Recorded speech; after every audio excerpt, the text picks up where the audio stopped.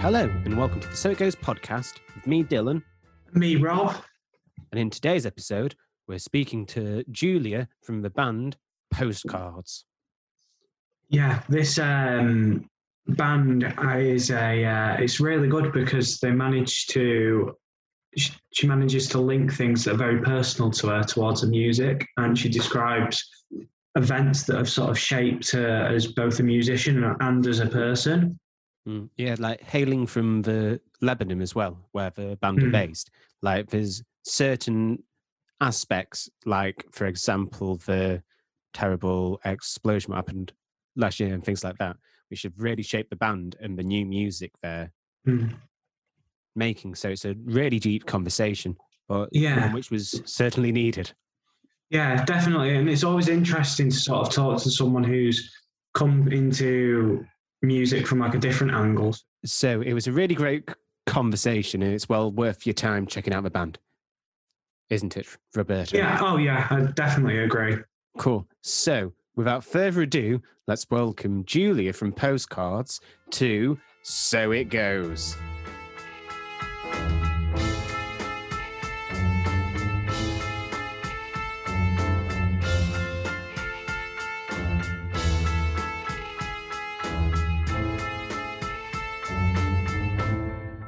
So the first thing, what we've been talking about to everyone in this crazy, crazy time is in the world where there's a global pandemic. What's it been like for you guys in the band, and how have you been able to function, so to speak? I mean, there's definitely that level that everyone's experiencing, which is kind of the world stopping and no more concerts and getting used to doing streams and not playing in front of people and all that. I mean, the upside of that is that we had the time starting last lockdown last year to start writing in our third album, which is coming out this year. So I guess it's kind of an advantage for us that we live close to each other and we were able to get together and write. But also, I mean, in Lebanon, the pandemic is just like another drop in the absolute, like, I don't know, downward spiral of the country. And we have an economic crisis. The currency is like, the currency's value keeps dropping. I don't know if you heard, I mean, there was a huge explosion last August. And yeah, so it's just like, just one thing on top of the other. And the pandemic is just one of those things. So it just keeps getting worse. Yeah. But I suppose as well, like it showing that you have to adapt and diversify to like the changing climates.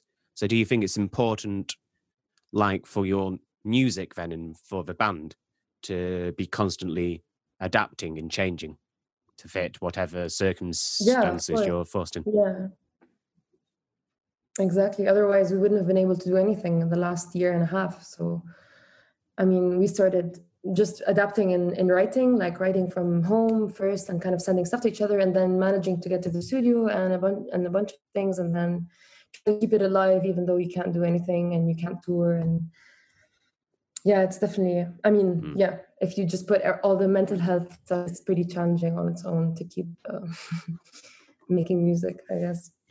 So how would you say that, like, how as an artist, how would you say the songwriting process has been affected by the pandemic? Have you found that it's just gave you a chance to really focus on your work and write a load of new stuff, or has it made it harder to sort of find inspiration or to record things?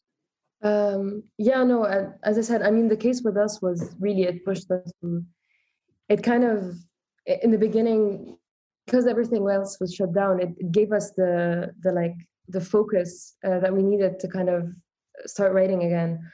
And in terms of, I mean, the lyrics and the words themselves, I feel like the pandemic allowed me to have this like distance from everyday life and from things. So the things that I felt like writing about were much more, I don't know, which we're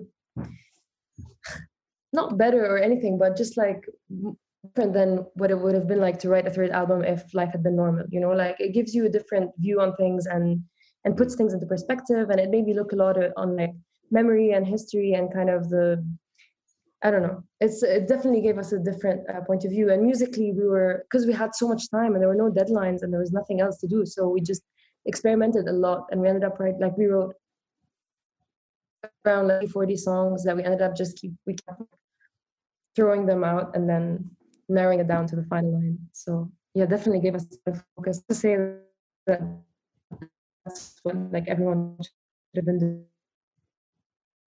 Oh no. Oh, she's gone. I feel like it might have dropped, the line. I feel like it might have.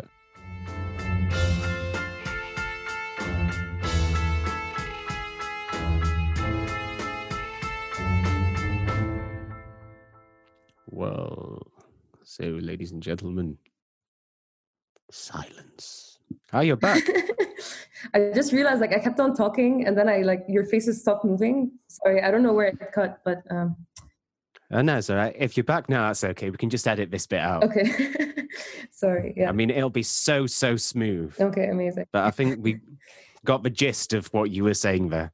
Yes. So you've also mentioned you were doing streaming concerts as well. Like, how do you adapt to performing in what is essentially a rather empty room almost?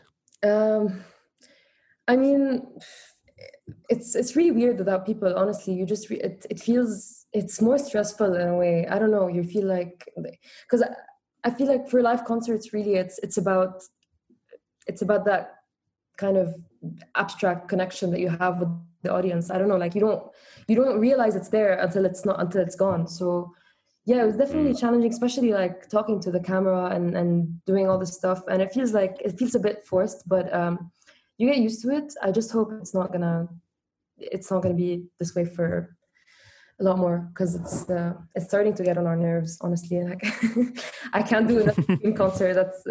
We haven't done that many, but I mean, it's not a fun thing to do. It basically sucks the fun out of it. You're just like, and it's not even a rehearsal where you can stop and like chat and whatever and have a drink or whatever. It's kind of like this serious thing with no audience. Yeah.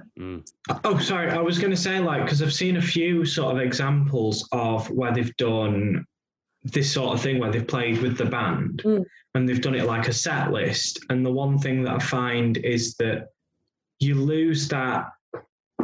It's kind of almost like the part halfway between being in the recording studio and being live. So you sometimes lose sort of the benefits of live music, like that improv side, because you can't go too wild because you've got to try and keep it regimented. Exactly. Yeah. So then if I could take you to this amazing future where maybe we can all go back to normal and everything can be like what it was before, what will that first concert be like when you walk back on the stage and the crowds will be cheering and be like, woo, yeah, Postcards, yeah. Yeah, maybe. I mean, I don't even feel like playing to a room full of like masked people like standing. You know what I mean? Like it's still gonna be weird if it's gonna be like half capacity or like a small number of people with masks. Part of the intimacy of concerts is like people being crammed and like the sweat and the tears and all of that. I don't know. It's not that hardcore usually, but yeah, I definitely miss that. I guess intimacy is the word of concerts. No matter how big or how small, it's just that feeling that we're all like crammed and living this like intense emotional musical moment together. That's hopefully that'll be it when things reopen. Also, as well to doing all of live stream performances, you've recorded an album, which is coming out later this year. Yes. So what was that like, the whole recording and the creating of it? It was really intense. It was really different from usually, because usually when we start writing songs, we get to test them out a lot live and then rethink them and change, different things. And this time we didn't have that chance at all. So it was mostly it was the first time writing songs in studio and then recording them, and that was it. Not testing them out, which in a sense allowed us to, I don't know, to explore different things and different aspects of it. And it's been really fun, honestly. And we didn't used to do like proper demos before, because the demos were technically all the live versions that we tested out. So we did demos and then we did proper recording. So it was a much more intense process, I'd say. Yeah. What would you say sort of inspires you to like write music? Is it a particular artist, or is it sort of where you live, or that's your upbringing? It's everything, I guess. I mean, music was always a part of our lives, of my life, and whatever is happening. Sometimes it's other music, sometimes it's art, sometimes it's a lot, but mostly it's. I mean, it's very the music we write is very personal. So of course, like the lyrics are inspired from things that are happening and thoughts I have on life, and so of course the environment affects that, but a lot of the choices come from being inspired by other people, other music, other works of art. So it's a combination of everything, for sure. I noticed as well, one of your songs on the new album is inspired by a specific poem by Philip Larkin. Yeah. I mean, I've listened to the bit on Facebook and it sounds really amazing. But what drew you to that poem? Yeah, it's a very specific story. So, like I said, there was the huge explosion in the Beirut port, and my boyfriend and I, our house is pretty close, and so when the explosion happened, the house got almost like it was very badly damaged, and my boyfriend got injured. I'm so sorry. And I guess it's fine. I mean, you get used to it. And then like within a week of that happening, my cousin sends me this poem by Farka. I just read it and it made so much sense. Like, home is so sad, it stays as it was left, and the whole thing. And it really touched something in me. So when it came to continue writing after the explosion, one of the first things that came out, like this sentence was stuck in my head. And so, yeah, the poem definitely inspired it in the sense like because I had just lost literally like I thought I had lost my home. It turned out we're back in it now. It's fine, like it's fixed and everything. But I thought I lost my home, and I thought I lost my partner, who is like my other home, I guess. So the word home took on a completely different meaning. And so that poem, I kind of wanted to adapt that poem to my own situation. And that's how the song came out.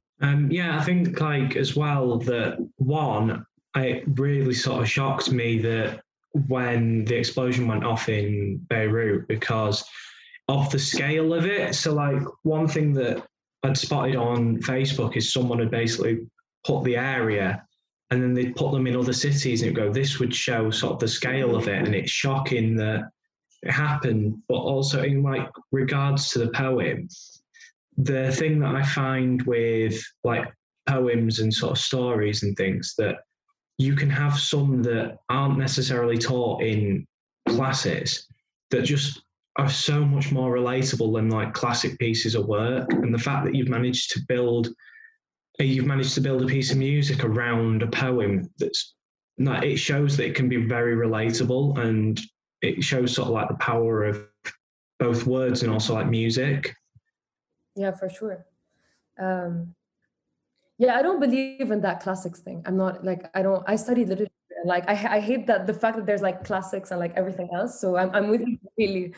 Especially that I consider most lyrics to be poetry. Like it's not even a question. Yeah. Well, the whole thing about the classics, like this is me going into a bit of a rant now, so I apologise in advance. But like the whole thing with Shakespeare, when they'd go on about Romeo and Juliet, going, "Oh, how do you know what's happening?" I'm going, "Well, Romeo's fighting with someone, so the lines that he's going to say to the person he's fighting with are going to be something similar to 'I'm going to kick your head in.' Like read the room." Whereas if it's like a well-crafted piece of work that goes like more of the modern stories will go like, I don't know, like 1984 describes not just what's happening, but the character's thoughts on the situation. And the society, I find that there's some other books that aren't as revered. I know 1984 is like a modern classic now, but there can be other pieces of work that the writers thought more about the characters' motives than they have necessarily the words that have been put into them or things like that. Yeah, I mean, I guess there are a lot of things that we don't take into consideration when we're looking at classics, just because they're kind of, it's a given that it's something happening. But that said, I do think Shakespeare is kind of a genius, but that's fine. I mean, I think Shakespeare is kind of a I don't genius think he's as well. overrated at all, but like I think people misunderstand where the genius is. Maybe. That's it. I mean, if you could see then, I'm not too sure, but I was trying to make Robert stop slacking off Shakespeare through my eyes. No, like I was literally staring into the screen, being like, yeah, I didn't pick up on I that. mean, he As didn't I said, pick up on it. I apologising. Yeah, but, but so just to get back to the album, like it seems like it's been a very much like a healing or very cathartic in a sense. So do you think this, like the album and the creation of itself, does it like mean maybe a bit more to you, or maybe you hold that a little more dearly than maybe some of your other releases? Yeah, there's definitely that aspect. I always feel like the albums are very personal, but I guess this one is so trauma infused that maybe it hits a bit harder than the others.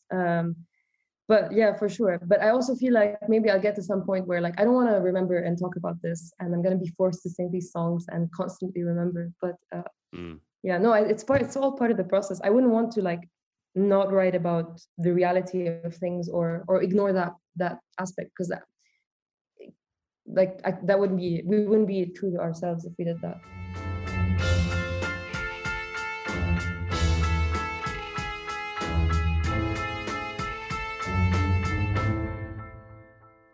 Because I'm not 100% sure how much longer we're going to have the line for now, because it does seem to be cutting in and out. So I'll try and finish this up now with just a few questions to wrap it up. So like the first one, what we've been asking everyone who we've been speaking to on the show is, if you could listen to one album for the rest of your life, what would that album be? These questions are insane. Like I can't. Okay. Yeah, I need to. This is really hard. Do you have an answer to that question? I don't know. Does anyone have like one album? Is that a thing? I have an answer to that question. What is your... I think that's because I've been asking it so many times now. I've had to come up with one. It's great because like we'll listen to sort of people like and we'll interview them and they'll all be like, some of them will be like laid back in the chair going, "Oh, this is easy." I've had people ask me going, "What's inspired me to do this work?" It gets to this one, the bolt upright, thinking like, God, how do you? It catches almost everyone off. I'm actually looking through my albums right now. I'm trying to figure out. I'm just gonna say, I just thought about it off the top of my head. I'm gonna say Grouper just for the sake of it. Dragging a Deer Up the Hill. Do you guys know Grouper? I've not heard of them, but I will be checking it out after this is over. She's amazing. She does her. It's more like droney / ambient music, but with her vocals, and it's beautiful and dreamy. And I guess I chose it because first of all, it's timeless, and it's beautifully written and done. But also, it's not one of those things where you hear them and you're like, oh fuck, I'm not in the mood for this. I'm always in the mood for Rupert. So, she's also one of my favorite artists of all time. So, yeah. That sounds great. I will be checking that out after this is over then, because it sounds amazing. So also, like another thing we've been asking everyone who's been on the show so far is like dream collaborations. Is there any specific artists or any creatives who you'd want to collaborate with on a project? That's tricky. Oh, I don't know. There's so many. I mean, for the longest time, I kind of, I really, really wanted to be Sufjan Stevens' backup singer. The girl. Really? I just wanted to be the girl who sings with him. But yeah, I mean, that's for sure is a dream collaboration. But I feel like the stuff he does with other people kind of is not as good as what he does on his own. I don't know, I guess. So you preferred to just be near him then? You wouldn't want to collaborate with him, just want to be near him. I don't know. Also, there's so many people. Honestly, anyone. You can have more than one if you want. Yeah. I've been listening to a lot of Perfume Genius recently, right now. So that's like off the top of my head. I really feel like, and I also maybe Broadcast, but Trisha's, she's the singer is unfortunately like passed away a few years ago, but Broadcast is definitely one of the coolest, like most obscure bands, and she's not that obscure, but they're pretty like under the radar and a bit of a culty band, and I feel like, I don't know, I'd like to try something like that with them, but it doesn't work anymore. So like, just before we go, like, what is next for the band? What is next for you as an artist? No real like no plans in person right now. We're still shooting a few like streamed concerts, short concerts, and so the album should be out in September, October, and then we're just gonna plan it and maybe release a few other singles, and hopefully travel end of the year and be able to play some concerts abroad. But we'll see. Depends on the vaccine and I don't know, the world, I guess. It's very much up in the air at the minute, but yeah, fingers crossed. Yeah, My fingers exactly. very crossed for you. So I think with that, I think all there is left to say is thank you very much. Yeah, thank you for coming to talk to us. Thank you very much for coming on. Thanks for asking me really difficult questions, making me choose my favorite album. I apologize.